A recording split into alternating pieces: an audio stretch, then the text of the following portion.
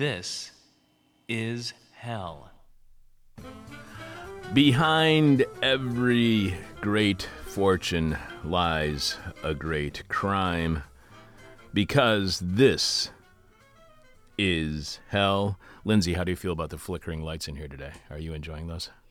Yeah, I do. It's a nice ambiance. It's never too bright, never too dark. No, it gives it a real party feel, doesn't it? Yeah. The flickering lights. You can't afford a disco ball. You gotta go with the flickering lights. Exactly.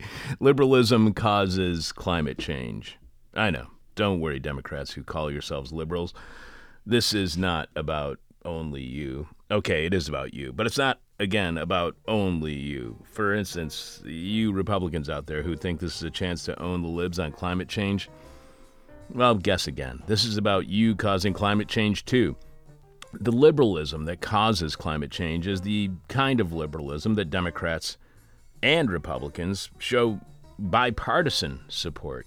Yes, this can be a bit confusing when political literacy is so dumbed down here in the United States. The establishment media, our supposedly free press, does such a bad job explaining basic political concepts that their audience does not know what liberalism actually means. It's not surprising when that same media never dares to utter the word neoliberalism, the new N-word, the dominant system that controls all of our lives, avoiding it as if it is a profanity. Sure, in many respects, neoliberalism is profane, and it does deserve our disrespect and derision because it puts profits before people, the market above democracy, while prioritizing money over human lives, like our lives. As our guest will explain in a few minutes, the liberalism that causes climate change is the liberalism that promotes the idea that liberty, justice, and freedom, with an emphasis on individual freedom and private property, can only come about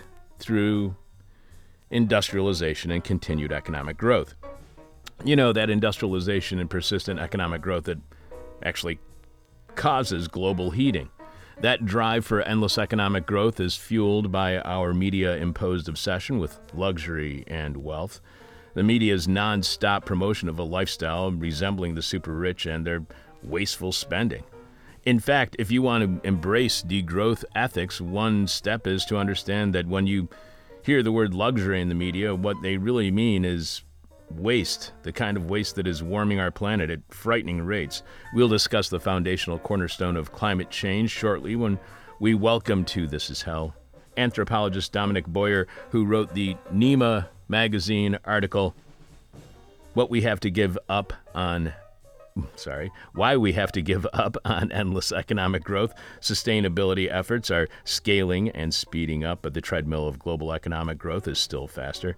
Dominic teaches at Rice University, where he also served as founding director of the Center for Energy and Environmental Research in the Human Sciences. He is a 2021-2022 fellow at the Berggruen Institute, an independent think tank aimed at reshaping political and social institutions in the face of the great transformations of the 21st century. You can find out more about Dominic at Dominic Boyer, BOYER.org, and you can follow Dominic on Twitter at Dominic Boyer. I'm your bitter, blind, broke, gap-toothed radio show, live streaming, and podcast host, Chuck Mertz. Producing is Lindsay Gorey. Lindsay, it has been far, far too long since the last time you and I were doing the show together. I think that was way back at the beginning of March, nearly 3 months ago.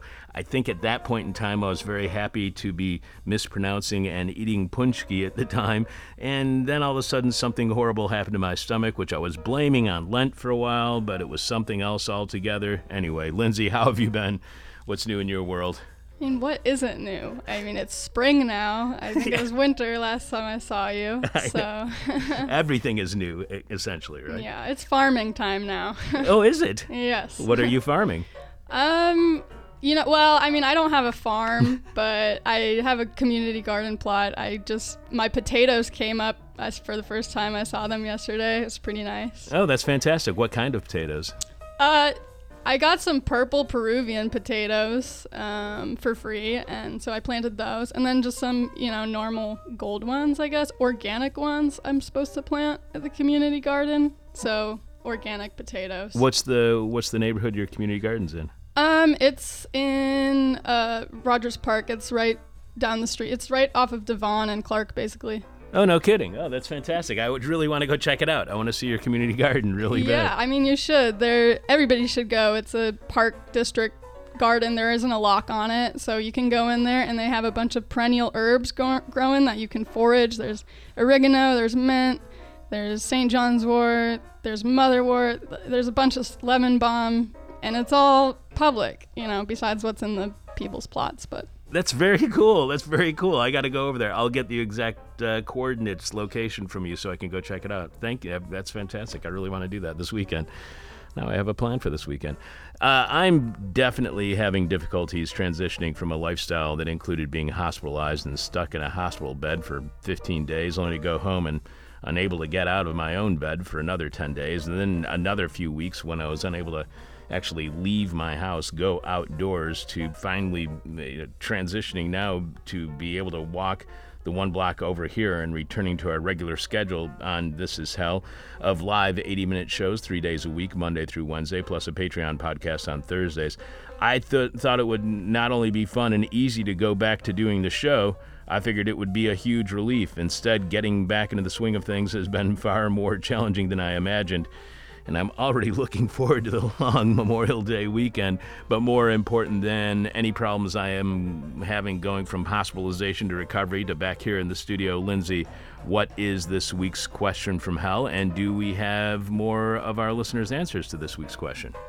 This week's question from hell is, what new pandemic is distracting you from the ongoing pandemic? Oh, that's a real happy, fun time story. Yes, I do think we have some new responses, although I will have to review those during the interview. All right, so we'll have those more of your answers following our conversation with Dominic Boyer. The person with our favorite answer to this week's question from hell wins your choice of whatever This Is Hell merchandise you want. The This Is Hell t-shirt, tote bag, the face covering, or the face mask, the coffee mug, the This Is Hell Guide to the 21st Century flash drive featuring dozens of interviews from the 2000s, the trucker's cap, the winter beanie, or toque if you prefer. You can check out all of our merchandise right now by going to thisishell.com and clicking on support, where you will find all the ways you can contribute to completely listener-supported This Is Hell. Remember, without you, we got nothing. So thanks to all of you for your support, and that you can get a discount on all of our merchandise by becoming a subscriber to our Patreon podcast at patreon.com/thisishell. All Patreon patrons get a secret code word that they can use to get a discount on all of our stuff. You can leave your answer to this week's question from hell at our Facebook page, facebook.com/thisishellradio. You can direct message it to us via Twitter at thisishellradio. Or you can email Chuck at thisishell.com, but we must have your answer by the end of today's show when we are announcing this week's winner following Jeff Dorchin and the Moment of Truth. During this week's moment, Jeff incubates live on the radio. I have no idea what that means, but I don't think we need a 7-second delay for that. Lindsay will be sharing more of your answers to this week's question from hell following Dominic on the major problem with constant economic growth. Again, the question from hell is, what new pandemic is distracting you from the ongoing pandemic? What new pandemic is distracting you from the ongoing pandemic? You can email us, as always, at chuck@thisishell.com with your guest or topic suggestions, comments on the show, constructive or destructive criticism, and we'll likely share your thoughts on air. And Lindsay, we got an email from Greg K. And, Greg had emailed us a couple of times while I was hospitalized and recovering with, he was sending me very kind messages like, "We love you, Chuck. We need you to stay with us." Greg's most recent email has the subject line, "Lindsay of Chuck, I'm not a stalker as far as I know, and among other topics, it's about you." So you have that to look forward to. Greg writes, "Dear Chuck, again, so glad you're on the mend. And as so many of us who love you have said so far, take your time to make sure you fully recover.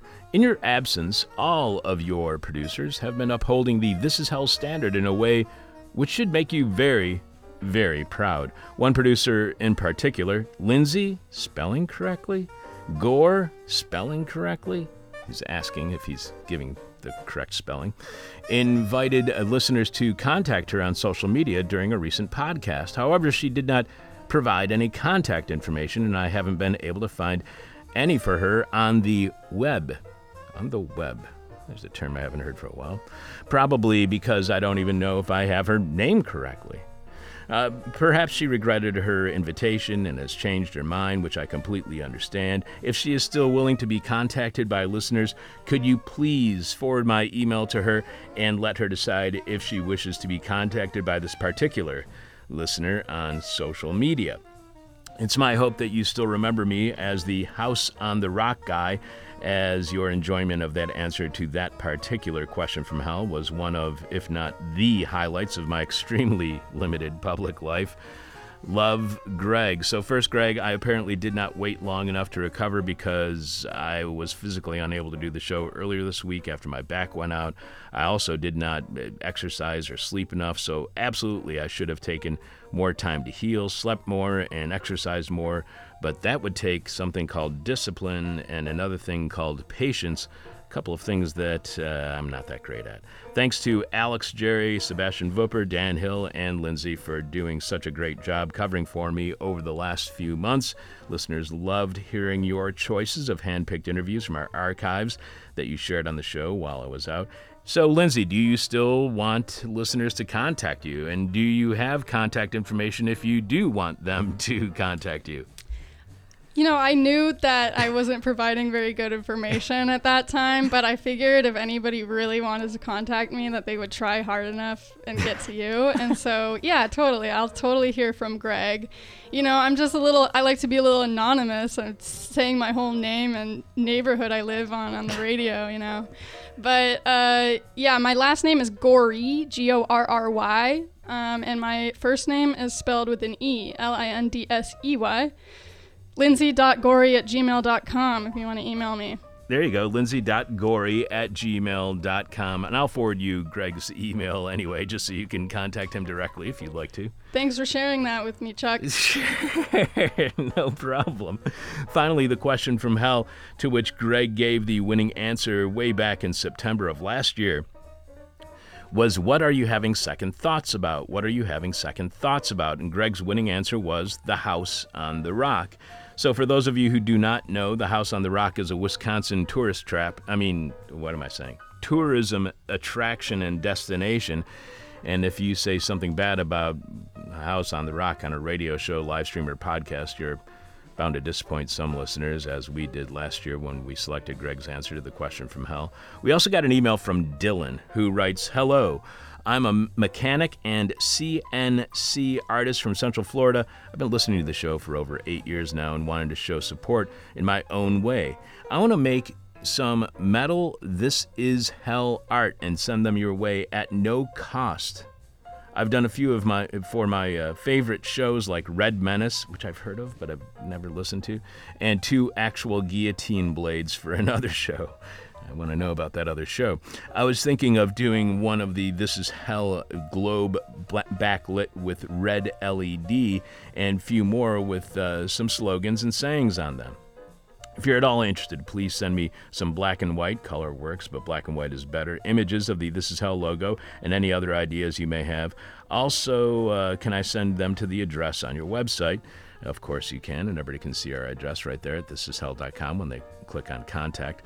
Thank you, and please get feeling better. Dylan from Deep South Hell. We also got an email from Dylan today saying that he works at this company that allows him to make his own art on his own time, and he does work for people who are on the left who live in Florida and don't want to walk into a metal shop saying, "Hello, I'm a socialist anarchist, and I would love to be have you do some work for me."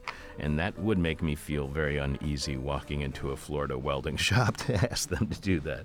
So that sounds absolutely amazing, Dylan. Thank you so much for the offer. And when we receive Dylan's work in the mail, we will absolutely and immediately share images of his work. Thanks again, Dylan. This is very cool and generous. By the way, for those of you who do not know, and I did not know until I asked my girlfriend who knows this kind of stuff, Dylan described himself as a CNC artist, which stands for computerized numerical control.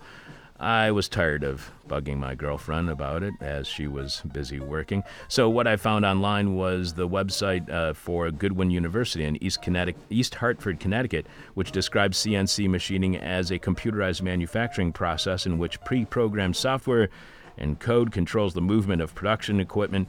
And if you still don't know what that means, again, we'll share images online when the sign from Dylan arrives. Coming up, liberalism causes climate change. We'll tell you what's happening on this week's Patreon podcast, which you can subscribe to at patreon.com/thisishell. Lindsay will have more of your answers to this week's question from hell, which is, what new pandemic is distracting you from the ongoing pandemic? What new pandemic is distracting you from the ongoing pandemic? And we'll have Jeff Dorchin in the moment of truth. This week, Jeff incubates live on the radio. Live radio is better. Bumper stickers should be issued, of course. Live from the United States, where waste is described as luxury and oligarchs are called entrepreneurs. This is hell. The idea that we can only have freedom, liberty, justice, and opportunity by funding it through industrialization and constant economic growth has been devastating to the planet. You know, the planet we all live on and depend upon for our very survival, which means we have to choose between a constantly growing economy and a constantly withering environment. What's needed, as our guest will argue, is a new ethics of degrowth, like understanding luxury as not something to be pursued, but something wasteful that should be avoided. Here to help us have a better understanding of degrowth, a notion that always faces bipartisan dismissal. Our guest is anthropologist Dominic Boyer, who wrote the NEMA magazine article, Why We Have to Give Up on Endless Economic Growth. Welcome to This Is Hell, Dominic.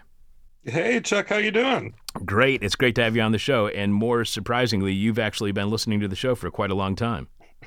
I have, and I'm just so glad you're back, Chuck, and you're sounding great, and the energy level is high, and, I don't know how you're feeling internally, but, it's just really great to see you back on the mic again. Thank you, man. I really appreciate it. You can find out more about Dominic at dominicboyer.org. That's Boyer. You can follow Dominic on Twitter at Dominic Boyer. So you begin by writing a new eco-liberal political consensus is struggling to be born, a consensus whose commitment to a truly sustainable modernity might well prove resilient to the authoritarian nationalist and collectivist overtures, gaining signal strength and ground troops around the world. But it has a long and difficult road ahead of it and a paradox at its heart. So I guess we should start out at, what is eco-liberalism? To what extent is it currently being engaged in or pursued, especially by policymakers here in the United States and more generally in the global north or Western economies? So what is it, and are people pursuing it? Well, Chuck, I want to start where you started in your intro, talking about neoliberalism a little bit too, because I think, one of the questions is, after the 2008 economic crash, that I think really was an emperor's new clothes moment for neoliberalism, showing that there was really, even to the people who weren't paying attention, began to understand something was seriously wrong. It's interesting that we haven't subsequently had, something of the scale of neoliberalism coming along to sort of say, this is the next chapter of liberalism, or this is, the socialist alternative we want. And we've certainly been having a lot of fascism running around recently. So we're in this really interesting political time. And I think that in places, I'll say less in the United States. I mean, you really saw with the stalling of the Build Back Better plan and, the Green New Deal, which everyone was really excited about for a minute, but then has withered subsequently. I don't think that the US is the best example of what I'm describing as eco-liberalism. But if you look at Europe, for example, I think there where you see efforts like the European climate law, the European new Green New Deal. I mean, these are efforts that are trying to reconcile a long history of industrial capitalism with ecological sustainability. So that's what it is in a nutshell. And the question is whether that can work. I mean, I think that's a big question. So you were just saying, though, that in 2008, with the crash that we had within the financial system and with the housing bubble bursting, we started to question neoliberalism. I totally agree with you, but it doesn't seem like neoliberalism has really changed that much. You say it's the emperor's new clothes kind of situation, but, we are seeing, due to the pandemic, we're seeing these supply chain problems. They're are very much the outcome of globalization and neoliberalism. You look at what's happening with Ukraine and Russia and the impact that that's having on food distribution to northern Africa because of globalization. You look at the situation with Abbott and the problems with the baby formula. All of these should be huge red flags that neoliberalism, and on top of that, the globalization of neoliberalism, are failing. So to you, what explains why that kind of criticism, we don't even use the word neoliberalism in any kind of media analysis or any news that you see on TV. To you, what explains why that whole process still continues despite its many challenges?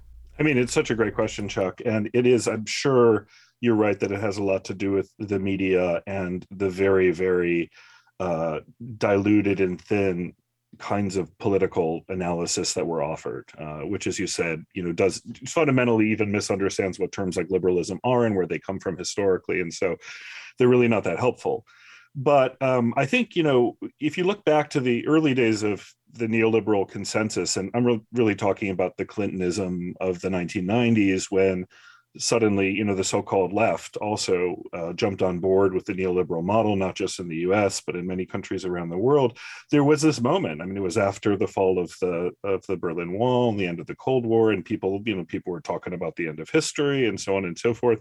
And I think at that time, there was a real organic sensibility that this neoliberalism had something positive to offer. If you flash forward through, I think, the many, many tragedies and terrible policy decisions of the 1990s and the 2000s, the invasions of the Middle East, you get to the late 2000s, and with that crash, I think, it proved, to those who'd been on the sideline skeptical about it, that they were right. And I think it also revealed that there sort of was no future to this. I really feel like neoliberalism, you're right, there's still a lot of sort of institutional inertia with it, but there's no real future to it either. And that's kind of this odd moment we're living in, where we're all on this ghost ship, which is heading somewhere. We don't know where. And meanwhile, in an organic way, socialism is back and fascism is back. Precisely the forces that liberalism thought it had beat, in 1945 and 1989 are now back on the political scene and gaining strength again. And I think that, the one that obviously concerns me the most is the authoritarianism, the fascism resurgence again, because I think what's happening is people who are angered about their dispossession from neoliberalism are often being, encouraged to funnel that through these very right-wing projects of populism and down here in Texas, this little part of hell that I live in, obviously, theocratic authoritarianism too. Yeah. So, I think it's an inertial problem, but I do think, as somebody who also likes to try to think optimistically about the future, that you have also, for the first time in my life, an incredibly diverse and resurgent left-wing politics all over the world that are doing amazing things. And sometimes they're doing amazing things only at a small scale, but that doesn't mean that we should discount them, because in fact, sometimes these cooperative projects, the solidarity economy projects that I would associate with the most effective parts of the degrowth movement are actually really transforming people's lives. So is eco-liberalism, is that an attempt at a balance, and if I'm wrong, please correct me, at a balancing act between continued industrialism and addressing climate change? Is it both pro-industrialism and anti-climate change, and are continued industrialism and combating climate change necessarily in contradiction with one another? Well, that's exactly right, Chuck. I think we probably hear this more often described as green capitalism, but I think green capitalism is such a contradictory concept that that's why I kind of want to reject it in favor of thinking about eco-liberalism, which is exactly this effort to find a way to harmonize the ongoing development and progress of industrial capitalism with some kind of ecological sustainability. And what I try to argue in the article is that it really is unlikely to work minus some kind of magical technological fix. And this is what always the focus is on, is finding this magical technological fix that allows us to have it all. Whether that is, nuclear fusion technology, which when I was 10 years old, people said it was 20 years away. And now I'm 50 years old and people still say it's 20 years away, that sort of thing, right? Cornucopian abundance of clean energy. That means we don't have to worry about, waste and global heating anymore, et cetera, et cetera. But I think that, there are a lot of people want to believe, and a lot of people in the sort of center left really want to believe that there is a way to fix this technologically. And that's always been the game liberalism has been playing since the beginning, is focusing on what I call its one true love of industry, labor plus technology, and trying to use that as a pretext for all of its other forms of dispossession. And we can, go right back to the early, origins of European colonialism to look at how, this idea that, technology is a kind of gift from God, essentially, gives us supposedly the divine right to dispossess the indigenous peoples of the world from their land because they weren't doing enough with it. They weren't making it productive enough. And it's the Europeans who are coming with this industry and to accomplish that. And liberalism, early liberalism, is a kind of philosophical expression of that. You write that today's nascent eco-liberal consensus is exemplified by the recent passage of the European Climate Law, a binding framework for bringing Europe's economy and society to net zero greenhouse gas emissions. But, people like the Sierra Club and Friends of the Earth, they have been critical of net zero promises for the future, and an investigation by the Washington Post last November found that those promises, like the ones made at the UN climate negotiations, those were all based on faulty data. So is net zero and no net emissions enough? There's a lot of mischief with those numbers, Chuck, as you can imagine. And I've been looking at some of the scholarly studies on this phenomenon that's known as decoupling. And decoupling is the ability to separate GDP growth, let's say, from growth in carbon emissions. So the part of the premise of eco-liberalism is we can figure out a way to decouple growth so we can continue to grow our economies from emissions growth. And I think that is being shown for the most part to be a phantom. There was a study in 2021 that was looking at quite a few, mostly high carbon national economies. I think it was about 116. And it found that only 14 of them had been able to decouple GDP growth from carbon emissions growth. But it also found in the same study that 22 other countries that had managed to decouple in the past had now recoupled again, so that their GDP growth was tracking upwards as well as their carbon emissions growth. And that shows that even, so sort of coming to a moment of temporary decoupling is not necessarily progress, that it requires immense vigilance and pressure. And it really shows, I think, the limits of this green growth model that we hear about. So to what degree is that decoupling possible with green technology like the ones that we always hear in the media, which are wind and solar? Can that decoupling happen through green tech, like the promises of sequestration of carbon to keep it from re-entering the atmosphere? Can green tech, fully resourced, fully financed, decouple economic growth from resource use? I want to be clear that the problem, as I see it, is not with the technology. It's really with the capitalist system into which that technology is being born and implemented. Where we are today is that, we have 35 gigawatts of new wind and solar and other renewable projects coming onto grids around the world this year, which is great. I mean, that's a huge amount of energy. But the problem is that the world's power demand in this same period of time is projected to increase by around 100 gigawatts. So even with this immense new investments in wind and solar, we still find ourselves, falling further and further behind when we're looking towards sustainability criteria. And so, the reason for this is not that the technologies are not effective at offering low carbon energy, because they are. We know they are. But the problem is that we exist within a system that is relentlessly, almost maniacally growing itself. And that every and this again goes back to media messaging. Every time we hear about economic health and vitality in this country, it's always linked to this concept of growth. If something isn't growing, then there's something wrong. And that's not just here. I think it's around the world. So that growth imperative, I think, is not being driven by ordinary citizens, but rather by, the overlords of industry, and whether it's finance, the financial industry, or the conventional commodity production industries that want to see, increases in profits. And that's, the core logic of capitalism. It's good. Even Marx would admit this. Capitalism is really good at producing useful stuff.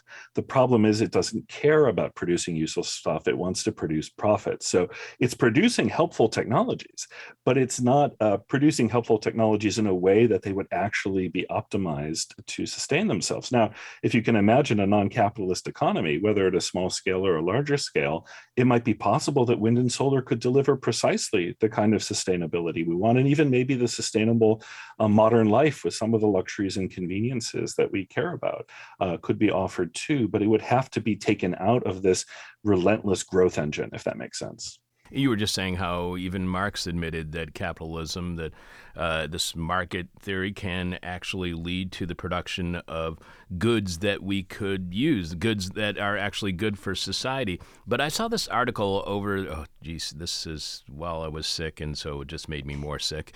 I was reading this article in the New York Times about the global supply chain, and it was about the difficulty this one small company in Mississippi was having in getting their goods to the market, either because of wages within their own community or just supply chain problems with getting their goods back from China here to the United States. But the product that he was making, it was plastic cubes that had lights in them. So they were like a light up ice cube that you could put in your drink. And at no point during that article did they have any discussion of how this is a product we don't need. So what happens when we don't realize that the products that are having a difficulty of getting into the global supply chain are not only something that we don't need, but they, depress wages. They're likely done in a way that are made in a way that is not good for the environment or good for the workers. What happens when we don't recognize the wasteful products that so much of our globalization is based upon? Exactly. And this is, you mentioned plastic cubes, and, the whole growth of the petroplastics industry after the Second World War, and the sort of invasion or colonization of all aspects of our lives with plastics that's relentless to this day, is a great example of that. There's a surplus of a material commodity, which is a byproduct of, petroleum manufacture, that people want to find a way to monetize and to turn into capital. And so they do that by producing lots and lots of things. And many times, these are things that are basically much less durable and effective versions of older products that might have been manufactured with an idea of their persistence and usefulness over a long period of time. I mean, there's a million examples of things made of plastic that just break, and so it's a great example of how the wastefulness is internal to this system. As you're saying, it's not something that is just a kind of flaw in the project. It's sort of an essential feature of how this particular operating system works. And I think that Andre Gortz, who's somebody I mentioned in the article, I think people are interested in degrowth. They should go back and read Gortz's book, Ecology is Politics, because although it was written 50 years ago, it seems incredibly contemporary in terms of what he's saying, and just very commonsensical that, this system as it exists, this endless growth capitalist system producing more and more wasteful luxury goods that really don't actually produce a better quality of life. I mean, this is the key point. It's one thing if you said we're using all this energy and our lives are just getting so much better, and more people are benefiting from these goods. If that were the case, then I think you could make an argument that this economy, there would be a reason to try to save it in its current form. But the fact of the matter is it only works for a very small group of people well. And even those people are hoarding more resources than they have any concept of what to do with. And so, it's a situation that is both unsustainable and profoundly inequitable at the same time.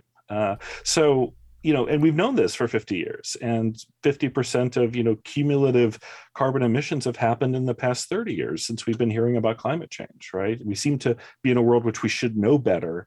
And yet, as we've been talking about before, that we've just continued to sort of stay on the treadmill of an obviously broken and ecocidal path. So, what is the impact on the economy, either here in the United States or globally, if economic growth is stopped to address climate change? Are our choices fighting climate change or having economic success, the kind that allows us to have the creature comforts that we've come used to?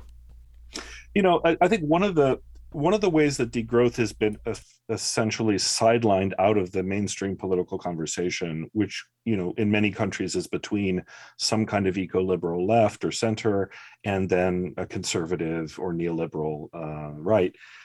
One of the ways that degrowth has been sidelined is by saying, well, these people just want to go back to primitive conditions. They want to, allow civilization to collapse. And I really want to push back against that, because degrowth is many things, but I don't think you hear people actually calling for the end of modernity and the end of civilization. It's not a primitivist way of thinking at all, but it's about essentially trying to rethink where growth is beneficial and where it isn't. So it's about trying to realign the economic system with our ecological constraints on the one hand, and so that means downscaling ecologically destructive industries like industrial beef, for example, would be a good example. But it's also about creating new economic opportunities by redistributing labor. Gortz was fond of saying, 20-hour work week. Yes, there's maybe less work to go around, but if we share it equitably, then everyone's okay. Reskilling labor towards lower carbon industries, ending planned obsolescence, so we're not having to produce more and more of this plastic waste material. All sorts of ways of sort of rethinking or redesigning economic relationships in a way that we're going to create greater kinds of equity within our populations, and equity of opportunity being a really key part of that. And also just reducing the obsession with sort of mindless consumption that is something we're encouraged to do in all sorts of ways, right? Going back to the media and advertising and the rest of it. Yes, this idea of a constant thirst for novelty, even if the novelty is just like a new color or a new shell on the old product, something like that. Getting away from that mentality back towards, persistent, durable goods, less work. And if I can, sort of put my climate communicator hat on for a second, a lot of times, even in the climate movement, we find ourselves talking about austerity and about giving things up and the need to sacrifice. And I think that works, well for some people. That messaging actually, I think, works for people who are highly disciplined and kind of get off on having less. People who like to diet, that sort of people, I think that works for. But I think, we also sometimes do a bad job of selling a future that's actually in some ways a much easier life, a much happier life with less worry and less stress, because you're more taken care of by the social bonds that we set up. You get to work less, you get to sleep more. I mean, these should be selling points for the future rather than things to be feared. So when people talk about degrowth as a kind of recipe for barbarity and collapse, I say, you're thinking only within the mindset of a kind of capitalist worldview. And with perfect timing, this past weekend, I saw a 60-minute infomercial on the local ABC affiliate here in Chicago on Saturday or Sunday afternoon, time when nobody's watching TV whatsoever, on how awesome NFTs are. Perfect, oh my God. Perfect timing there by the local ABC affiliate. But one of the people who was on the show that was promoting cryptocurrency and NFTs, he said that the only reason that we buy things is to impress others. Is that the kind of cultural shift that we have to have here in the United States in order to combat climate change, to not have this idea that your purchases are to impress others? Yeah, I mean, I think as an anthropologist, I can confirm that there are many cultures in which people like showy things. There are many cultures that like spectacles and performances. This is not just true of the modern West or the global North, but I do think that there is something of a sense of proportion that's been lost. And that really is, the relentless pursuit of spectacle, the relentless pursuit of acquisition and money and profit. And again, to go back to old Marx, he probably would say that this is not really a matter of individual failure. It's not about individual moral failure. It's about a class system that's developed, and those class systems have ideologies, and they have political institutions that are shaped, and educational institutions that are shaped, that tend to reproduce these same messages. And that's one of the hard things to grapple with if you're hoping for movement towards the kind of revolutionary politics that we need. Is what to do with people who essentially have been just brought up in this pretty polluted system, and they're not bad people, right? But they're dupes in a way that's really unfortunate. And when you scale it to the level of a whole population, it means you have lots and lots of people invested in maintaining the status quo and extremely afraid of any kind of change to the status quo, because they've learned the rules of this game and they don't know the rules of the game that's coming. So again, another critique, I hear about degrowth, and this is, really from people, I think, who kind of represent the eco-liberal position is, well, who's going to decide? Who's going to decide what's degrown? What government is going to tell people this and that? And then they always bring up the yellow vest revolution in France and say, look, here's a case of, elites trying to, make their climate initiatives, but, infuriating the general public along the way. And I don't think it's that kind of zero-sum game. I do think that there are ways in which, through movements, and I think social movements, political movements at the grassroots level are extremely important in this, you can build solidarity. And the places that have gone the farthest in degrowth, and I'll single out especially in Spain and in particularly in Barcelona and Catalonia, where these degrowth theories are not just theories, they're actually being put into practice in a very robust cooperative movement.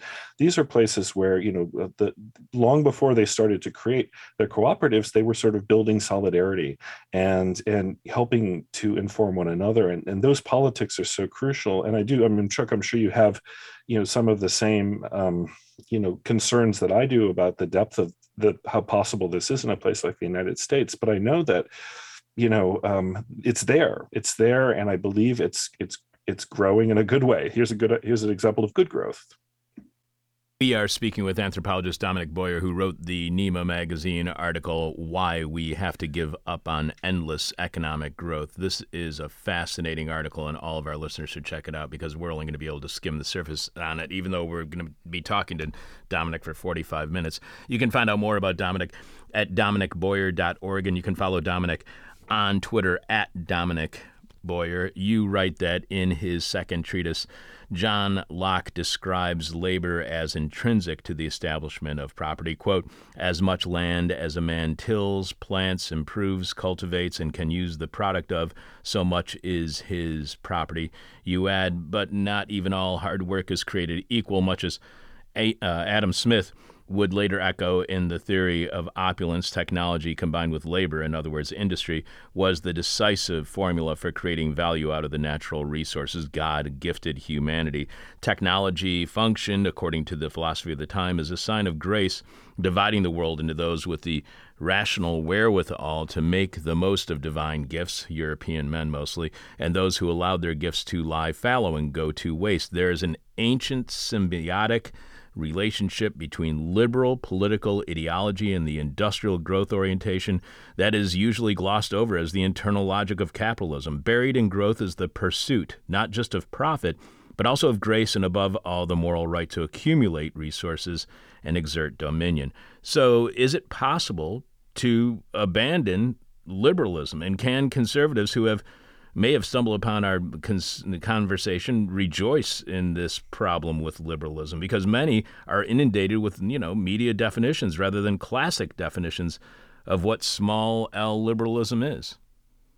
Yeah, it's one of the weird things about the United States, particularly that because of the way the system of governance was set up, that essentially, really you can only functionally have two parties, right? Because 50% plus one vote is a winner take all scenario here.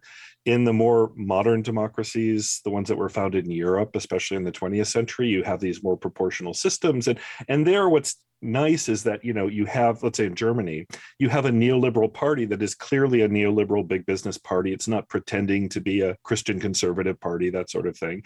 And the neoliberal party gets about the 10% of the votes you would expect it to get, because it's only in the interests of the sort of wealthy industrial class, right? So you can sort of see where they're coming from, and there's a kind of authenticity to it that's kind of compelling. When you compare to the United States case, you have all sorts of things being mushed together into these political parties that are often internally very contradictory. And one of those, I think, is Christian conservatism on the one hand in the United States, and big business, ruthless, predatory capitalist interests on the other hand. And in another world, those aren't necessarily always aligned with one another, and you could actually expose the cracks in those more easily. A true Christian conservative ethos, I think, is one that ought to be amenable to ecological issues, and we've seen this in a lot of other countries. At the root of conservative is conservare. It's to protect. It's to maintain. And what's more important to maintain than our Earth systems that nourish us and allow us to live and to thrive? So how it has become the case that the Christian conservatives are pushing an ecocidal politics is a real tragedy unto itself. And if there was a way to separate those interests, or to drive a wedge between those interests and the big business interests, I think you could make some progress. And I'll give an example. I have a colleague used to teach at Texas Tech named Catherine Hayhoe, who is an evangelical Christian and also a climate scientist, which sounds very contradictory. But in her work, which she deserves all sorts of credit for, she would go to these evangelical communities, like sometimes very small rural churches across Texas, and get people talking about conservation care and getting them to see that the issue of conservation and climate change oughtn't to be politicized in the way it is and polarized in the way it is, that there's actually a way to reconcile Christian ethics with ecological care. And so, I see the point you're bringing up, because oftentimes that kind of nuance gets lost in our political conversations. But there are these opportunities there for change, and maybe for developing new alliances over time. And I have to hope that they will, because I also find it difficult to imagine, especially in this country, with its deep and very powerful evangelical communities, it'll be hard to sort of mount any kind of sustained just transition, I think, without some kind of partnership with those communities. You write of degrowth's proponents. Mainstream liberals and many eco-liberals continue to laugh them off. But the laughter is increasingly nervous, a recognition that degrowth is likely on the horizon one way or another, either through collapse of the current civilizational trajectory or through some kind of managed transition to widespread industrial and economic downscaling. So is degrowth one way or the other inevitable? Do we need to choose if it comes about through our own volition or the climate imposes it upon us? I mean, I personally think it's inevitable. A lot of people would disagree with me with that, but I think it's inevitable. And I think the only way to keep the current system going is the kind of Elon Musk, Jeff Bezos, like, let's get off the planet and keep the show going, and take it from planet to planet and moon to moon as we continue to expand our resource frontiers. I think that's the only way the current system or the current trajectory could be managed. And, but the truth of it is, we have just this one planet, and I don't think that I'm not as optimistic that we're going to be establishing, robust colonies on any other planets anytime soon. And even if we did, I don't think they would be particularly happy places to be, because we're, adapted to this planet, not to Mars, not to Venus, et cetera, et cetera. And so I think if you accept that, then you sort of have to accept the fact that, okay, we have to end growth somehow. How do we do that? What's the best way to do that limits the amount of misery to humans and non-humans along the way? I mean, where we are now, as you know, Chuck, is a world in which we have, heat waves in India where, birds are dropping out of the sky dead, and people are dying in the streets. And this is just the beginning of a trajectory that will intensify and get worse as the century goes on. And more places will come under pressure from heat waves and cyclones and flooding and drought. And forced migration, and there's a lot of terrible stuff coming if we can't figure out a way to quickly reverse the growth path. And so I truly hope, again, speaking just personally, that we can find the way to avoid the collapse scenario. But I have to say that given the persistence of the status quo, right now the collapse scenario is looking more likely to me than the sort of managed sustainable degrowth model. But again, I think, we can't become the doomers who say, well, because this world is broken, let's just give up. And, we only live one life and let's not worry about it. I think that is a really pernicious position to be occupying too. We have to do what we can. We have to do what we can to heal and repair a world that's, greatly in need of a reparative politics.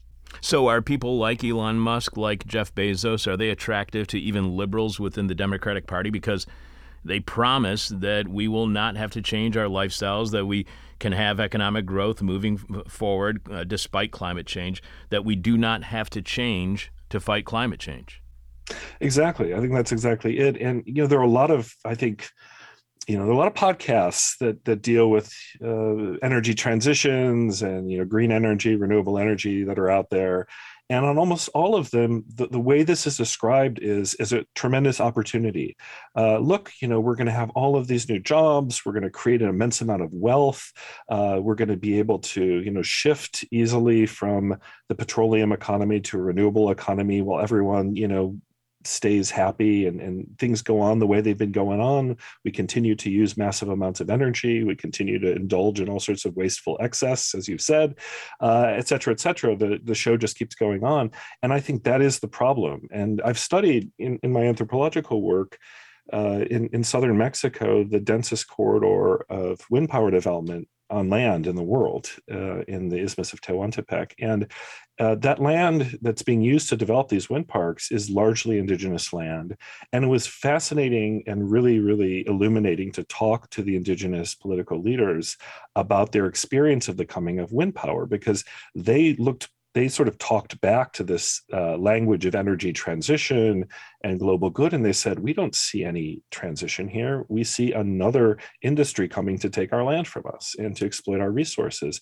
And what are they doing with all that energy? They're building, more Walmarts, and they're building more Heineken factories. And they're using that energy to advance those industrial projects. And so, you can do renewable energy politics in a way that maintains the extractivist and dispossessive politics of the industrial, fossil fuel era really easily. And unfortunately, a lot of projects are sort of coming into the world that way. But that doesn't mean that they have to be that way. And that's what I think is, the urgent point to take home, is that there is a way towards of using these technologies and of engaging the project of energy transition that is not the Elon Musk vision of it, that is not the, we just kind of keep doing what we're doing, except we shift our power sources from fossil fuels to solar and wind. I think if we really want to deal with the problem that's causing us to have to build wind parks in the first place, we have to deal with the growth obsessed, accumulation obsessed system that's at the core of this all. So why does degrowth for the North not mean deprivations for the global South, or those who are even facing inequality here within the United States? Because an argument I've always heard is, why doesn't the global South get the opportunity to enjoy the luxuries the global North now enjoys? Why doesn't degrowth mean more sacrifices by those who already sacrifice on a daily basis for the wealthy North? Right. And I think that, I really don't want to paint the degrowth community with in just one color, because there's so many different ideas and voices and perspectives in this movement. But I will say that I've never heard anybody say we want to deprive the global South of the opportunities and indeed some of the luxuries that the global North has enjoyed, largely at the rest of the world's expense. So it's not that people want to sort of stop the whole model of advancement of development and say, okay, well, you guys, unfortunately, just don't get your turn. No, that's not usually what people are fighting for. What they're fighting for is for the global North to rein itself in. And so there you could say, yes, all right, well, maybe we are talking about less wasteful use of energy and resources.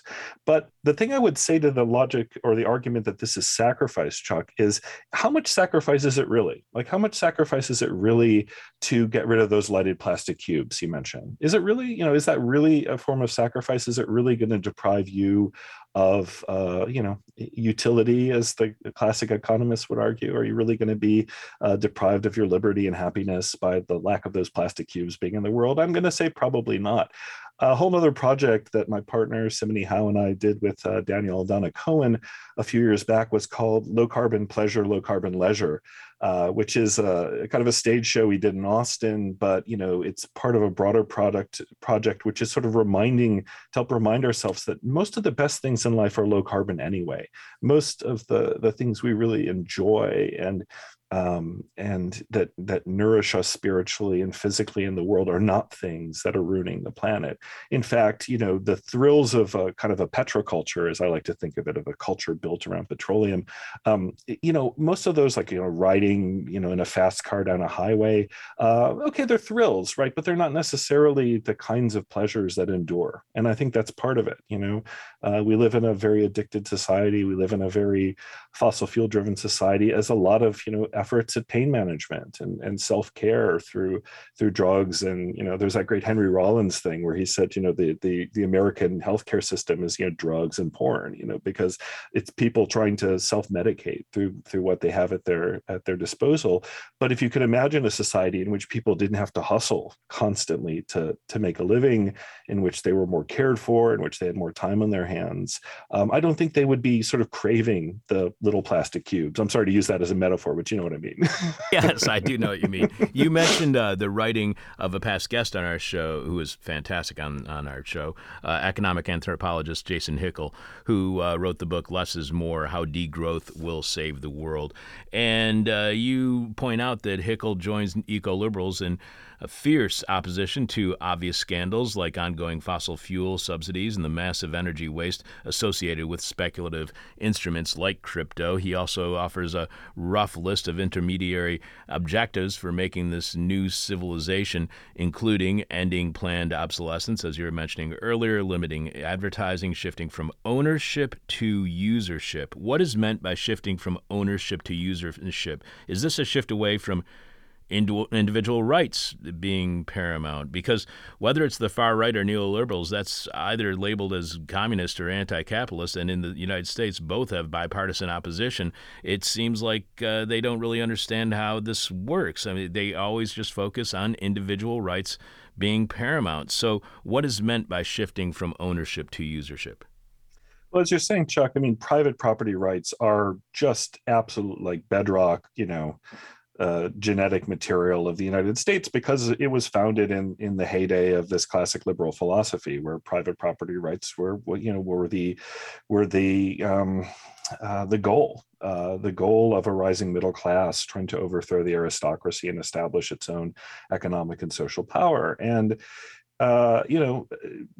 again, private property, such a funny thing, like, the whole concept of property, historically, legal philosophy, goes back to the idea of, like, owning the productive powers of the body, if you go back to Roman times. And so, there's this sense that, private property at some level is not just about the things that you have, but also about owning your own capacities to realize yourself in the world. And that's something that maybe, is fine. I think we don't want to deprive ourselves of liberty and autonomy entirely. But on the other hand, that doesn't mean that we can't also engage in complex cooperative economies and solidarity economies. In fact, I think we do it all the time, especially within our friend networks and our kin networks. I mean, these are things that are quite common that we share, and we don't all have to buy our own cars if we figure out a nice way that we can share the one car in a reasonable way. And does it require conversation? Yes. Does it require negotiation? Yes. These are not the strong suits of like frontier liberal masculinity to negotiate and to like, maybe you have to be inconvenienced slightly about when you use the car, et cetera, et cetera. But at the end of the day, it's so much actually more economically advantageous to just have the one car and share the costs than it is to try to do everything on your own. And again, this obsession with everyone having to accumulate a hoard of things on their own to be able to,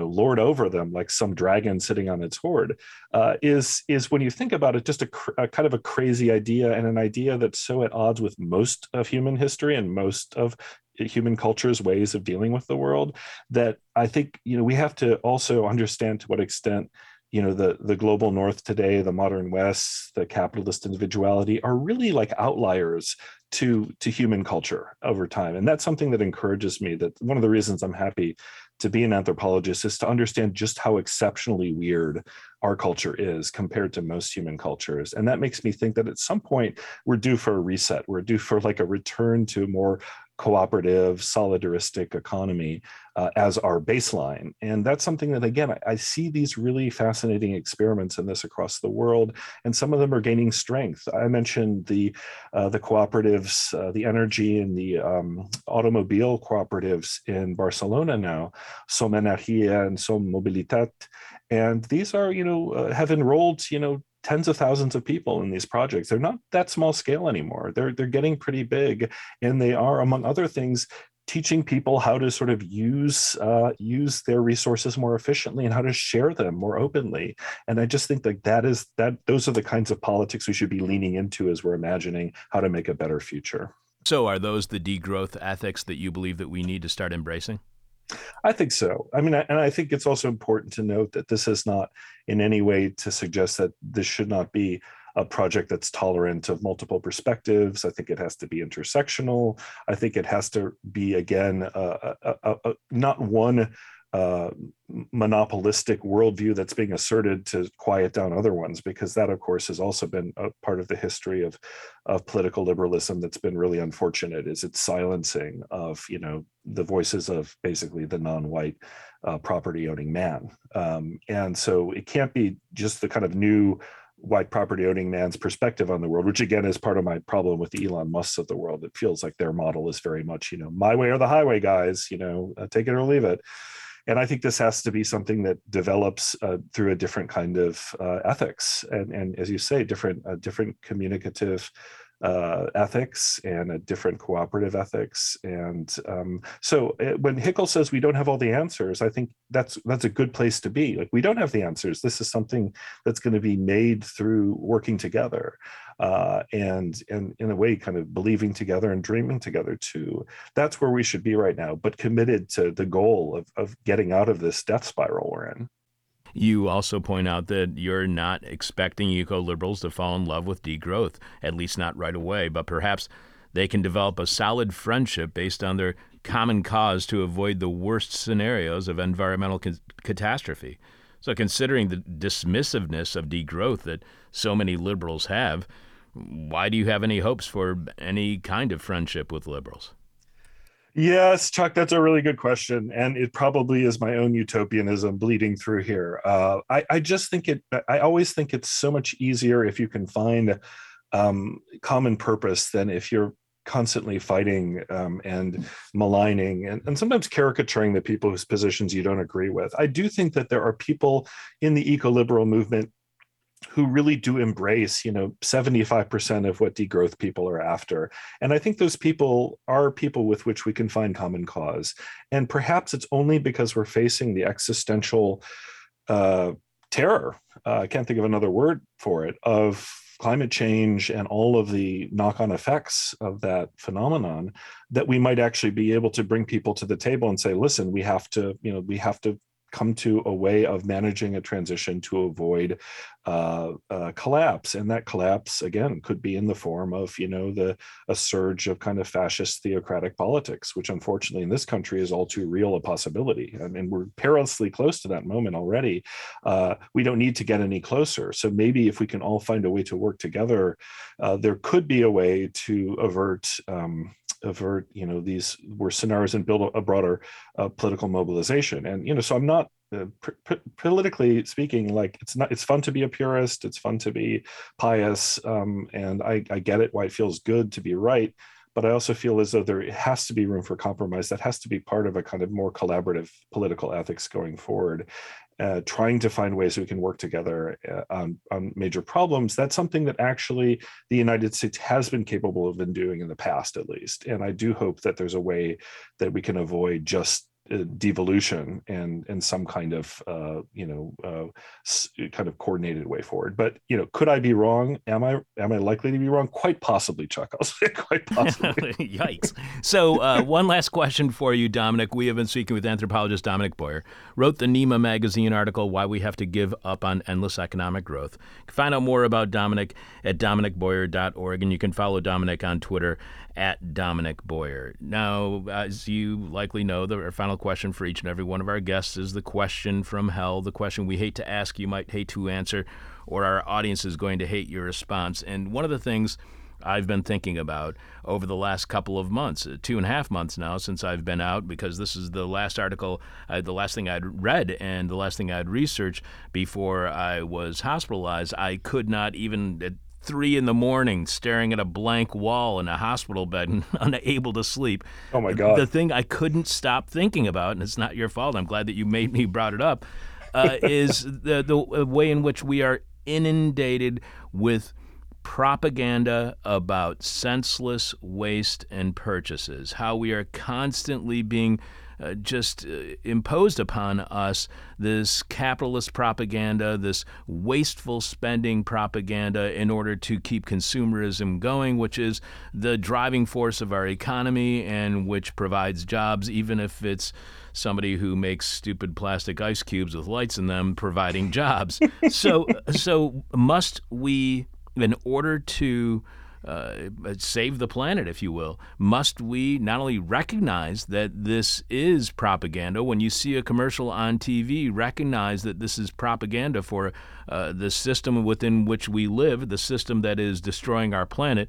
Must we stop celebrating wealth and the wealthy to save the planet? Does that celebration of wealth, that celebration of luxuries, that celebration of things we don't need, and the wealthy, does that celebration, is that at the heart of what is causing climate change? Yes, and I will say again, go back and read Andre Gortz's Ecology as Politics, as he talks exactly about the way in which the system of capitalist inequality reproduces itself precisely through what you're describing, by creating scarce and unattainable luxuries that then lower classes strive to secure. But the moment they've secured them, there's new scarce, unattainable luxuries that are being placed before them too. So you have to stay on the treadmill, you keep working.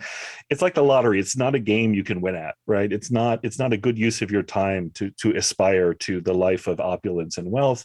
And as we know, I mean, from a million different scandal documentaries and true crime documentaries, these are mostly pretty miserable people, right? They're miserable to each other. They're miserable on their own. And, Bill Gates, working 20 hours a day, despite, owning more money and resources than entire countries, is obviously not, to me, a paradigm to be championed, right? This is a guy who's just working himself to death. So again, to go back to this idea of what a degrowth ethics might look like, I think it really is about saying, here's the good thing about technology. Technology has advanced to a state where human beings have to work a lot less to live safely and to live comfortably than they ever have in all of human history. The economist Thomas Piketty, the French economist, makes this great point. There's never been so much capital in the history of the planet, probably, so many useful things that are out there. We're just distributing them really badly. And one form of distribution or redistribution we have to engage in is giving people back their time. I mean, the social social amount of labor that's needed to live a comfortable, safe, and happy existence is very low compared to points in the past. Let's make use of that. Let's indulge in taking back our time. And that's maybe the truest form of autonomy there is to have time at your disposal and to have the ability to rest and recharge and explore ideas and, God forbid, stare at the wall sometimes, Chuck, because every once in a while, right, that's going to be, we're going to have those experiences too. But, I think, yes, we have to give up on the cult of opulence. It's obsolete, and it's not doing anything to promote our happiness, and find happiness in a humbler world, which is abundant and accessible to us all in different ways. And I think that will ultimately lead to the happier, more just future.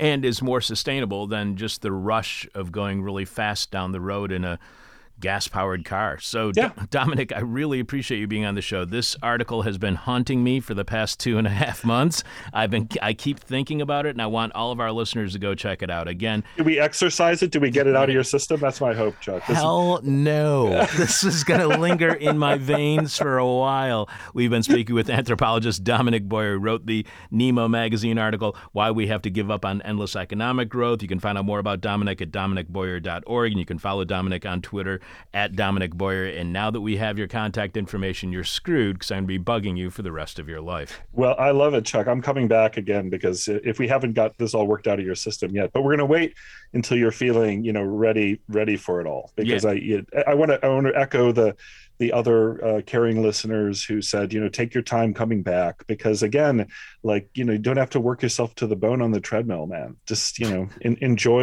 your recovery to the extent that's possible. All right. Well, thank you, Dominic. I appreciate those kind words. And again, I'm really looking forward to having you back on the show. It really has been a pleasure. And this is exceptional work. Thank you so much for being on. Thanks for inviting me, Chuck. Take care. Live from the United States, where the law is far too often the crime. This is hell. If what you just heard from Dominic on liberalism's contributions to climate change, if that was in some way enlightening or deprogrammed you from a previously held belief or understanding, or made you feel like you actually learned something, or to realize that, yes, this really is hell, show your support by becoming a subscriber to our weekly bonus Patreon podcast, which this week streams live on Thursday at 10 a.m. Chicago time and is podcast shortly after at patreon.com/thisishell. You can show your support for a completely listener-supported This Is Hell by visiting thisishell.com and clicking on support. This week's question from hell: what new pandemic is distracting you from the ongoing pandemic? What new pandemic is distracting you from the ongoing pandemic? And I do believe that Lindsay may have some more of your answers to this week's question from hell. Lindsay. I do. Hot damn. This week's question from hell: what new pandemic is distracting you from the ongoing pandemic? Marco G says the short reels pandemic. Okay. I don't know. Yeah. Steve C says the endless NBA playoffs. That is a pandemic. Neil C says Omicronic capitalism. All right. Jeffrey Josephus Dorshan says the new dance craze, the Viktor Orban twist. Ugh. And over on Twitter, what new pandemic is distracting you from the ongoing pandemic? Gregory K says the Peter pandemic. Oh, Jesus. Really? Really? Really? Neoliberal dystopia says, what pandemic? There's a pandemic? At Rock Taster says, bloody frogs.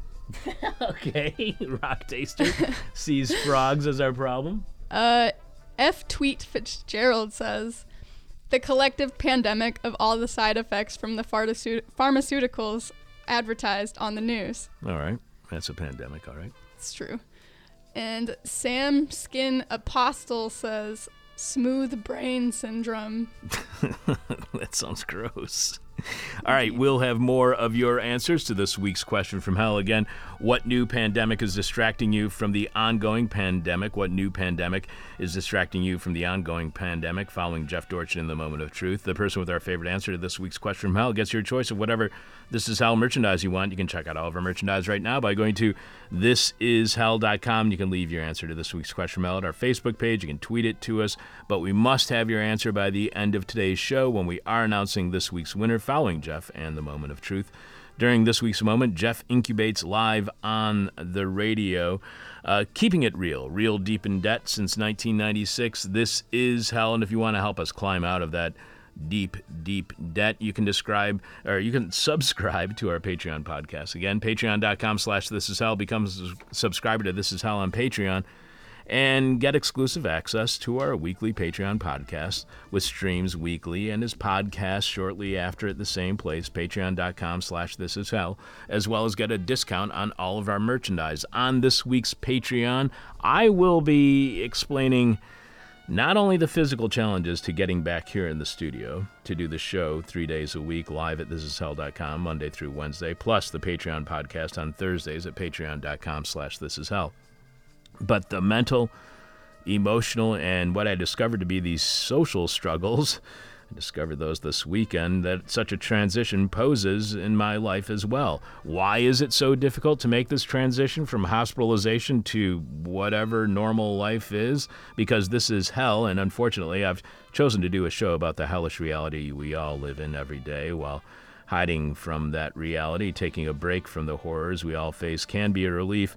Re-entering that world, our world, can be daunting, despite the fact that I am escaping one hell of hospitalization for another hell of our world. Also on Patreon this week, we will be playing a December 2007 interview we did with someone who had an editorial about climate change in this week's New York Times, Ben Wallace Wells. At the time, Ben was a contributing editor to Rolling Stone. He's apparently moved up the chain in the media, up to the New York Times.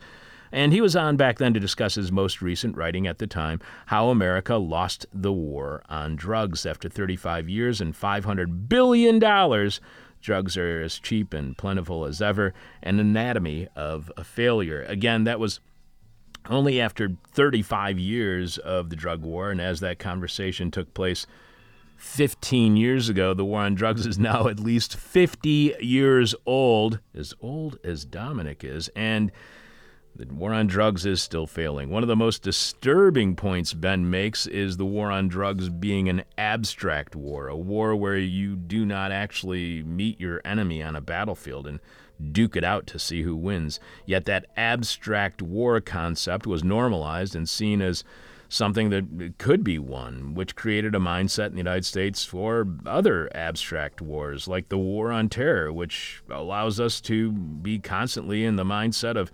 normalizing what appears to be bloodless wars, but in fact are violent and deadly on a daily basis. But you can only hear all of that by subscribing to our weekly Patreon podcast that streams live again this week, Thursday at 10 a.m. Chicago time. Is podcast shortly after at the same place, patreon.com/thisishell. We got a lot of get well soon messages from listeners since being sick, getting hospitalized, and now I am somewhat recuperating.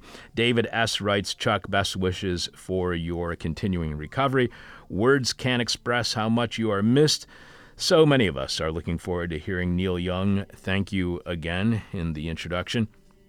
Toward that goal, I just read a Twitter thread by J. David McSwain, author of a soon-to-be-published book called Pandemic Incorporated, subtitled Chasing the Capitalists and Thieves Who Got Rich While We Got Sick. I think he would make a great guest. In solidarity, David. So here's what the publisher's page says about Pandemic Incorporated, and this is pretty frightening. Pandemic Incorporated is the story of the fraudster who signed a multi-million-dollar contract with the government to provide life-saving PPE and yet never came up with a single mask.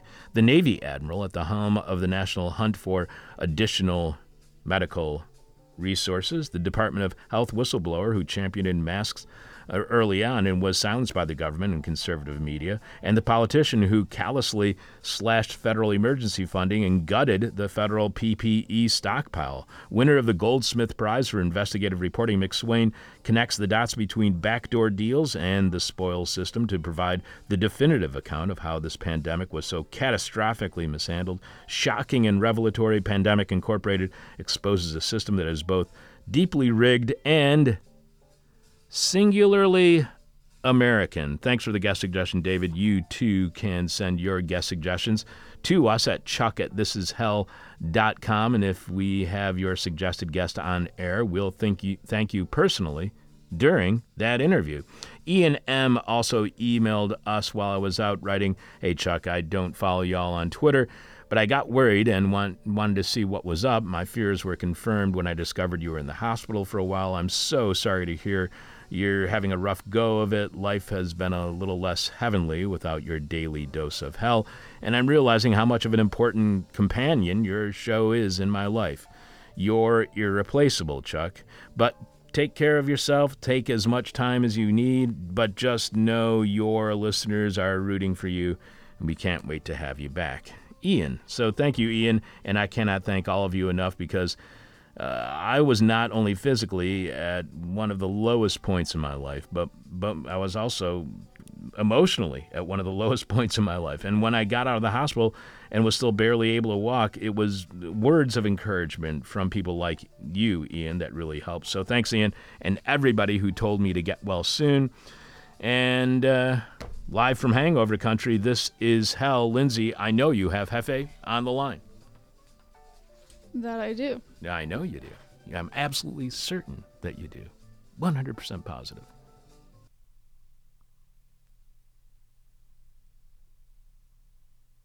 All right. What, the intro's not working? Oh, I forgot about the intro. My bad. That's okay. Go ahead. I can.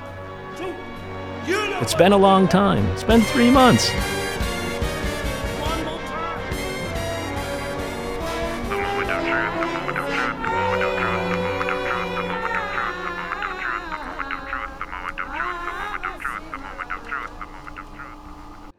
Brooding calves. I have been incubating nothing. It's not as easy as it sounds. Incidentally, sitting on eggs to keep them warm is called brooding. In the 16th century in Nuremberg, there was a cobbler, choir singer, and habitual writer of plays, songs, and poems named Hans Sachs, who, among his other works, wrote a short comic Fastnachtspiel, a play for Shrovetide or Carnival called Das Kalbebräuten. At University of Michigan, Professor Martin Walsh, now lecturer emeritus, introduced it to me in translation as Brooding Calves. It begins with a peasant sitting on a large wheel of cheese, out of which he believes cattle will hatch. And that's exactly what goes through my head when people ask me, where do you get your ideas? They emerge spontaneously like calves out of cheese. When chickens brood, they don't crush their eggs because their butts are feathered and fluffy, their bones light and porous, and the albumin and yolk inside the shells pushes back against the pressure of the chicken's weight. Now, I possess about as peach-like a butt as a middle-aged white man can boast, but it is by no means fluffy, and a hollow egg has nothing inside it to support the shell by pushing against my weight. So brooding nothing is not an easy thing for someone with my gender and age handicaps. But do I get special consideration? No. You know who gets special consideration for brooding their ideas? The Conservative Political Action Committee. They had this great idea to partner with Viktor Orban, autocratic leader of Hungary and apparently a conservative movement hero. They held their recent convention of global whining and xenophobic tantrums in Hungary, and fascist strongman Orban, the conservative hero, delivered the keynote speech. Hungary! Ring any bells? Any Jews, gay people, communists, Catholics, Poles, or Roma have surviving memories of Hungary? My neighbor, when I was growing up, had a tattoo on her arm from a Hungarian concentration camp. Now, CPAC, the international fundraising and organizing wing of the GOP, had this great idea to announce how fascist they are in Budapest. CPAC's organizers picked anti-democratic, autocratically led Hungary because they consider it one of the bastions of the conservative resistance to the ultra-progressive woke revolution, according to CPAC's website. This represents the most obvious symptom of the internationalization of the fascist movement Steve Bannon first spearheaded, spreading the ideology all over Europe. How did the organizers of CPAC brood these spectacular ideas? Their tushies are even more bony than mine. Did they have to hire chickens to sit on their viper eggs? Did they perhaps even hire vipers? No, they get special consideration because legally psychotic talking head Rick Santorum belongs to their organization. Santorum is also the term for a warm slurry of poo, jizz, and lube that oozes out of tushies after anal copulation, and Rick Santorum has the evangelical ability to transform into that substance. It's similar to how styrofoam wafers and wine turn into the body and blood of Jesus. Rick Santorum becomes that substance, manifest in the world, and butters those conservative viper eggs in his warmth, thereby brooding them while Bannon and the rest of the international Nazis go about the business of schmoozing each other up. In the end, it's a whole lot of buttering, but with divisions of labor, as is appropriate to any capitalist fanaticism. Do I get such special consideration? Do I get such special rights? No, because I don't qualify for the mentally handicapped fascist discount at Chick-fil-A, the same card that gets you into all the zany events at CPAC Hungary. Now, I know identity politics has its problems, mainly when it distracts from and derails discussions of class interests. But I'm pretty sure that going all International Nazi Conference in Fascist Hungary about it is an overreaction. I'm pretty sure going all Seb Gorka about pronouns is overkill. You know who else gets special treatment when brooding their ideas? Netflix comedians. Trans people aren't new. Trans people have been around since even before Eddie Murphy was caught giving a ride to Samoan trans performer and sex worker Shalimar Sayuli back in 97. Other trans workers Murphy loved to pay for sex were given about $15,000 a pop to keep their stories on the DL. But now that there are all gender toilets in some woke places and trans people's self-definitions are beginning to be respected, Dave Chappelle and now copycat trans disparager and prestige TV factory Ricky Gervais have used Netflix as a bully pulpit to bully the trans community with their brilliant definitions of gender. Heedless of Eddie Murphy's preference for ladies with male genitalia, Gervais urges women to lose theirs. Did he clear this demand with Eddie Murphy, who is an elder statesman of the comedy and sex renters communities? Or did both Gervais and Chappelle decide to be on Team Hitler independently?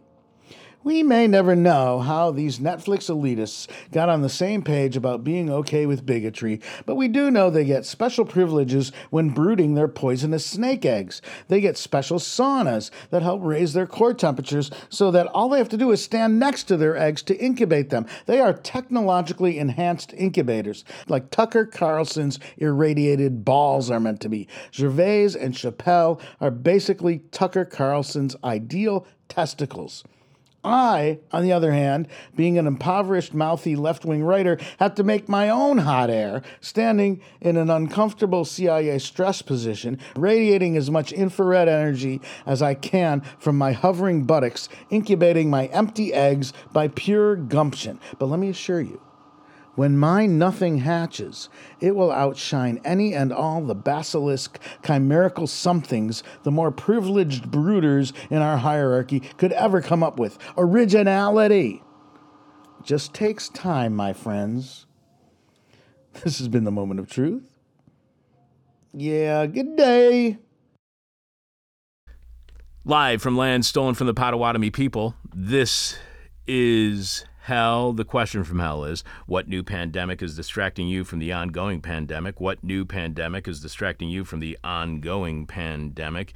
Do we have any more responses to this week's question from Hell, Lindsay?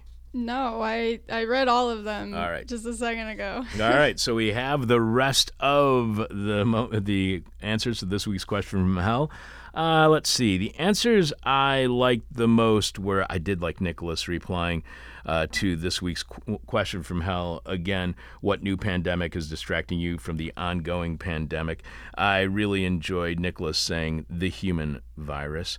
Warren saying the pandemic of ignorance, but what else is new? Nicole writing, here in Ontario, we are infected with a provincial election. All cities and towns are lawn sign infested. Get me a vaccine for electoralism ASAP, please. Also, I liked neoliberal dystopia saying, what pandemic? And Rock Taster saying bloody frogs. I think those are all really great. But I'm going to say this week's winner is Nicole, because I loved her answer to this week's question from hell. Again, what new pandemic is distracting you from the ongoing pandemic? And Nicole writes, here in Ontario, we are infected with a provincial election. All cities and towns are lawn sign infested. Get me a vaccine for electoralism ASAP, please. So, Nicole, you are the winner of this week's question from hell. All you have to do is just send us which piece of merchandise you want from us here at This Is Hell. You can see all of our stuff right now by going to thisishell.com and clicking on support. Tell us what you want and send us your mailing address, and we will get it in the mail to you post haste. My answer to this week's question from hell, what new pandemic is distracting you from the ongoing pandemic? It's the one that's been happening lately, the pandemic of mass shootings and mass murders here in the United States that we choose to do absolutely nothing about except buy more guns to either arm the police or arm ourselves. And that's definitely not the solution. Thanks to everyone for sending in your answer to this week's question from hell. We got another guest suggestion at Chuck at thisishell.com. This one from Paul S., who writes, let's see. Paul writes, thanks for choosing my answer as the winner for the question from hell back in February. That question being, what conflict are you avoiding? I have now joined the exclusive but rapidly growing club of people who have personally benefited from the Russo-Ukrainian war. For my prize, I'll choose the white and red trucker cap. His answer to the question from hell was the conflict that he is avoiding is the conflict between the raccoons in his attic. Paul also writes, I have a guest recommendation, Joe Burns, author of Class Struggle Unionism from Haymarket Books. Burns offers a passionate critique of the dominant mode of thinking on the labor left, the organizing model popularized by the likes of past guest on This Is Hell, Jane McElvey, and Labor Notes, arguing that it focuses too much on winning reforms within the current structures of business-friendly labor law, costly NLRB, National Labor Relations Board, campaigns, and staff-heavy union bureaucracy, and not enough on building militant movements on the shop floor. Surely both approaches are improvements from the current norm in the labor movement of feckless cooperation with bosses and fealty to disinterested Democrats, but as change is needed and needed fast, it's an interesting debate worth having. Thanks again for everything you do, and keep up the great work. I'm looking forward to wearing the hat to work and waiting for people to ask me why this is hell, because I'll have a good answer ready for them. Signed, Paul. Paul's answer again to the question from hell back in February. What conflict are you trying to avoid is the conflict between the raccoons in his attic. And if anyone listening right now has raccoons in a conflict in your attic, I would also suggest you avoid that conflict at all costs. As for his guest suggestion, Joe Burns, author of Class Struggle Unionism, I believe he is available for interviews right now, so we're adding it to the guest list, and we will see what we can do about getting Joe on the show. And soon, a couple more real quick get well soon emails before we go. Hey, Yes. Chuck. Yes. Jeff is here if you want to try one more time. Jeff, do you want to try the moment of truth one more time? Let me press the intro. 1, 2, you know what to do now. One more time. The moment of truth, the moment of truth, the moment of truth, the moment of truth, the moment of truth, the moment of truth, the moment of truth, the moment of truth, the moment of truth, the moment of truth, the moment of truth, the moment of truth. Just a minute, I have to quit something. Hot damn, I'm glad that we got you on. Brooding calves. Yes, the problem is all on my end, by the way, in case anyone's wondering. Brooding calves. I have been incubating nothing. It's not as easy as it sounds. Incidentally, sitting on eggs to keep them warm is called brooding. In the 16th century in Nuremberg, there was a cobbler, choir singer, and habitual writer of plays, songs, and poems named Hans Sachs, who, among his other works, wrote a short comic Fastnachtspiel, a play for Shrovetide or Carnival called Das Kalbebrüten. At University of Michigan, Professor Martin Walsh, now lecturer emeritus, introduced it to me in translation as brooding calves. It begins with a peasant sitting on a large wheel of cheese, out of which he believes cattle will hatch. And that's exactly what goes through my head when people ask me, where do you get your ideas? They emerge spontaneously like calves out of cheese. When chickens brood, they don't crush their eggs because their butts are feathered and fluffy, their bones light and porous, and the albumin and yolk inside the shells pushes back against the pressure of the chicken's weight. Now, I possess about as peach-like a butt as a middle-aged white man can boast, but it is by no means fluffy, and a hollow egg has nothing inside it to support the shell by pushing against my weight. So brooding nothing is not an easy thing for someone with my gender and age handicaps. But do I get special consideration? No. You know who gets special consideration for brooding their ideas? The Conservative Political Action Committee. They had this great idea to partner with Viktor Orban, autocratic leader of Hungary and apparently a conservative movement hero. They held their recent convention of global whining and xenophobic tantrums in Hungary, and fascist strongman Orban, the conservative hero, delivered the keynote speech. Hungary! Ring any bells? Any Jews, gay people, communists, Catholics, Poles, or Roma have surviving memories of Hungary? My neighbor, when I was growing up, had a tattoo on her arm from a Hungarian concentration camp. Now, CPAC, the international fundraising and organizing wing of the GOP, had this great idea to announce how fascist they are in Budapest. CPAC's organizers picked anti-democratic, autocratically led Hungary because they consider it one of the bastions of the conservative resistance to the ultra-progressive woke revolution, according to CPAC's website. This represents the most obvious symptom of the internationalization of the fascist movement Steve Bannon first spearheaded, spreading the ideology all over Europe. How did the organizers of CPAC brood these spectacular ideas? Their tushies are even more bony than mine. Did they have to hire chickens to sit on their viper eggs? Did they perhaps even hire vipers? No. They get special consideration because legally psychotic talking head Rick Santorum belongs to their organization. Santorum is also the term for a warm slurry of poo, jizz, and lube that oozes out of tushies after anal copulation, and Rick Santorum has the evangelical ability to transform into that substance. It's similar to how styrofoam wafers and wine turn into the body and blood of Jesus. Rick Santorum becomes that substance, manifest in the world, and butters those conservative viper eggs in his warmth, thereby brooding them while Bannon and the rest of the international Nazis go about the business of schmoozing each other up. In the end, it's a whole lot of buttering, but with divisions of labor, as is appropriate to any capitalist fanaticism.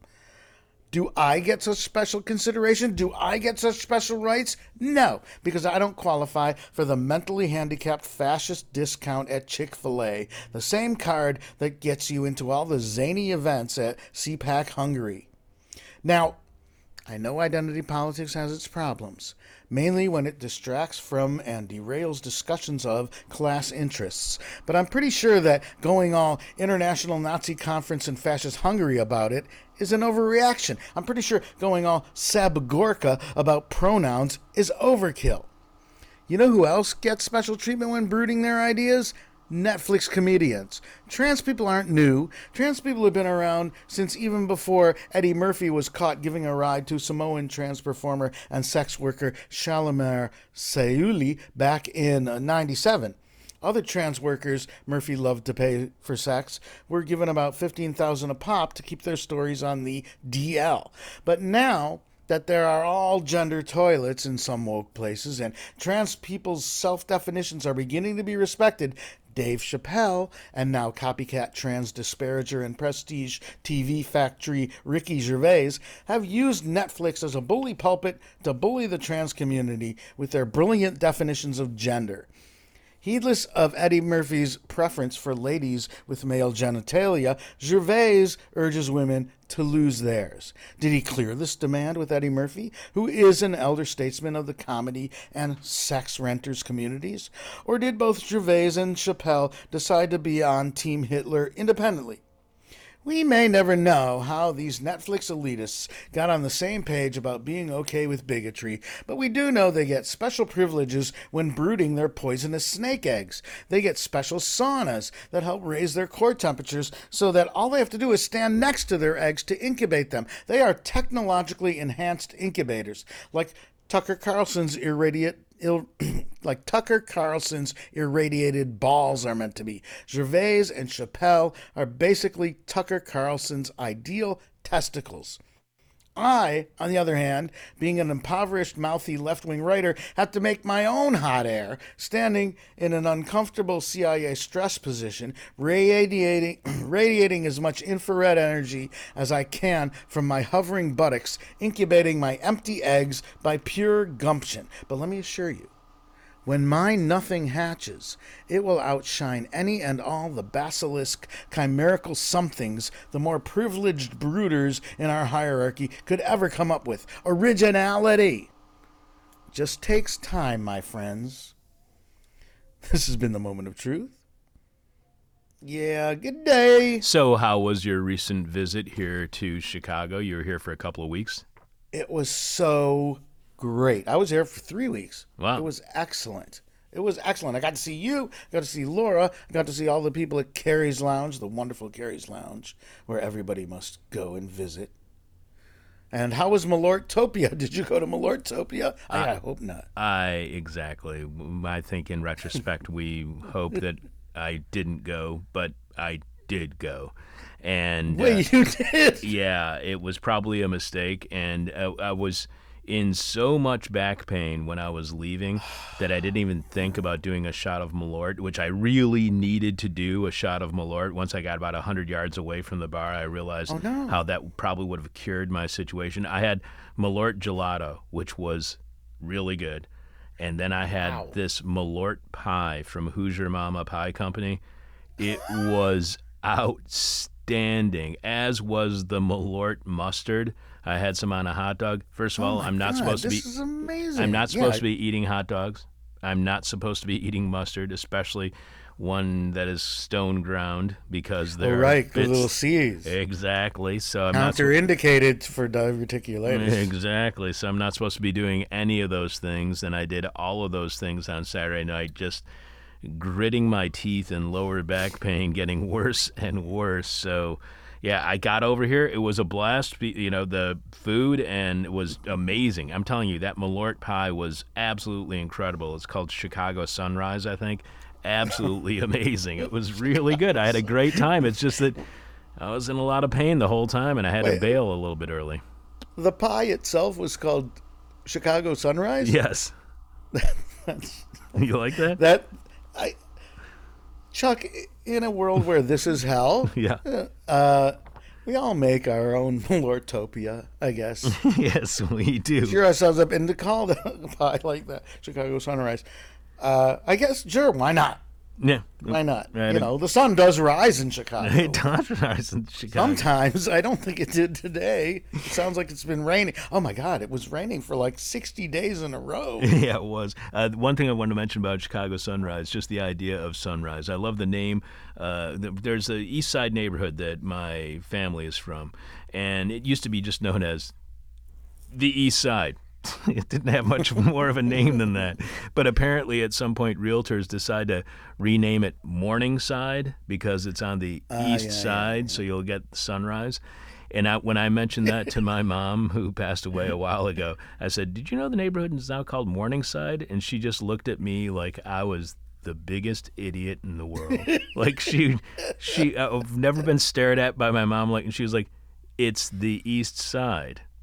And I was like, Wait, it's the east side of East Detroit? no, of Detroit. They were from my grandmother and my parents they were all raised on the east side of Detroit. Okay.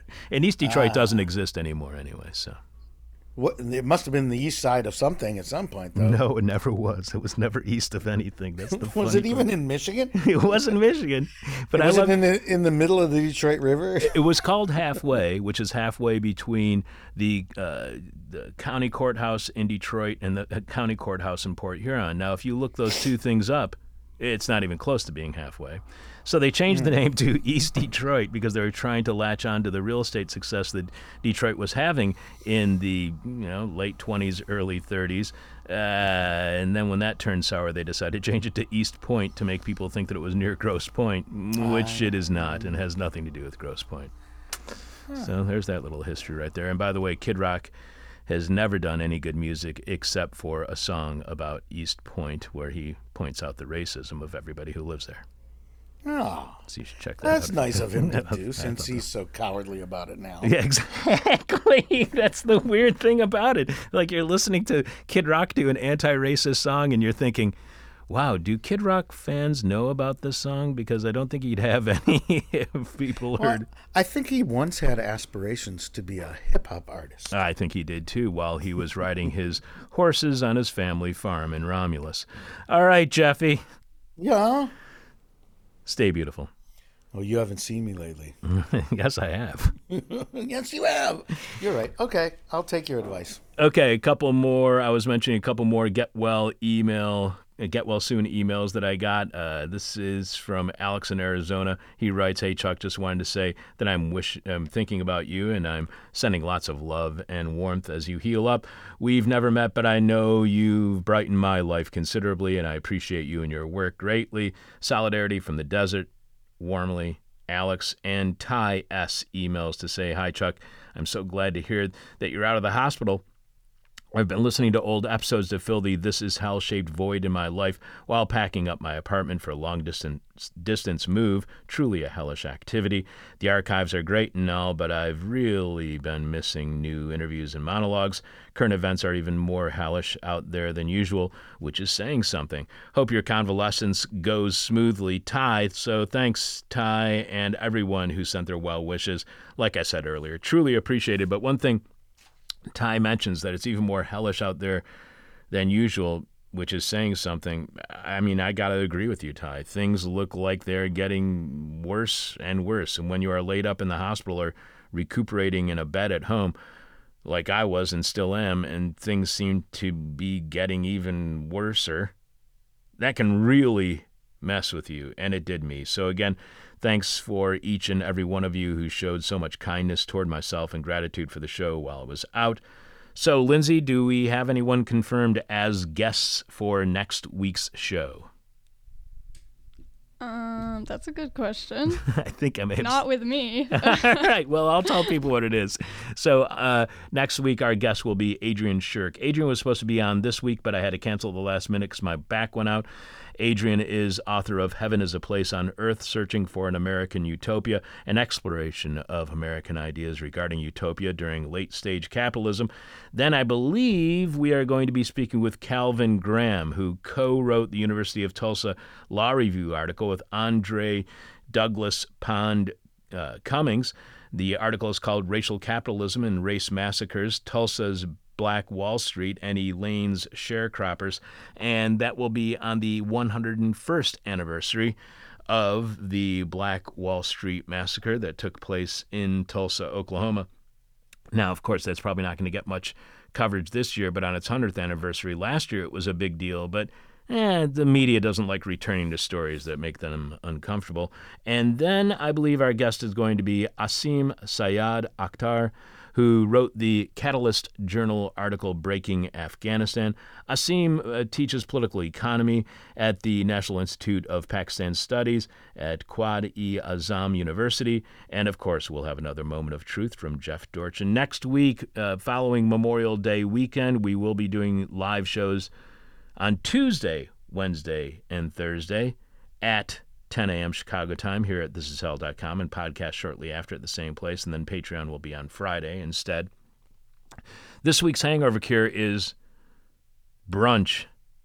Thanks to this week's guests, including organizer and author Tracy Rosenthal, who wrote the New Republic article, Inside LA's Homeless Industrial Complex.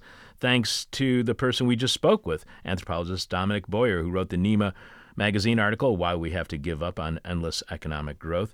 And thanks to Lindsay Gorey for running the board today. Also thanks to Dan Hill, Alexander Jerry, and Sebastian Vupper for their work this week. Thanks to Jeff Dorchin for another moment of truth.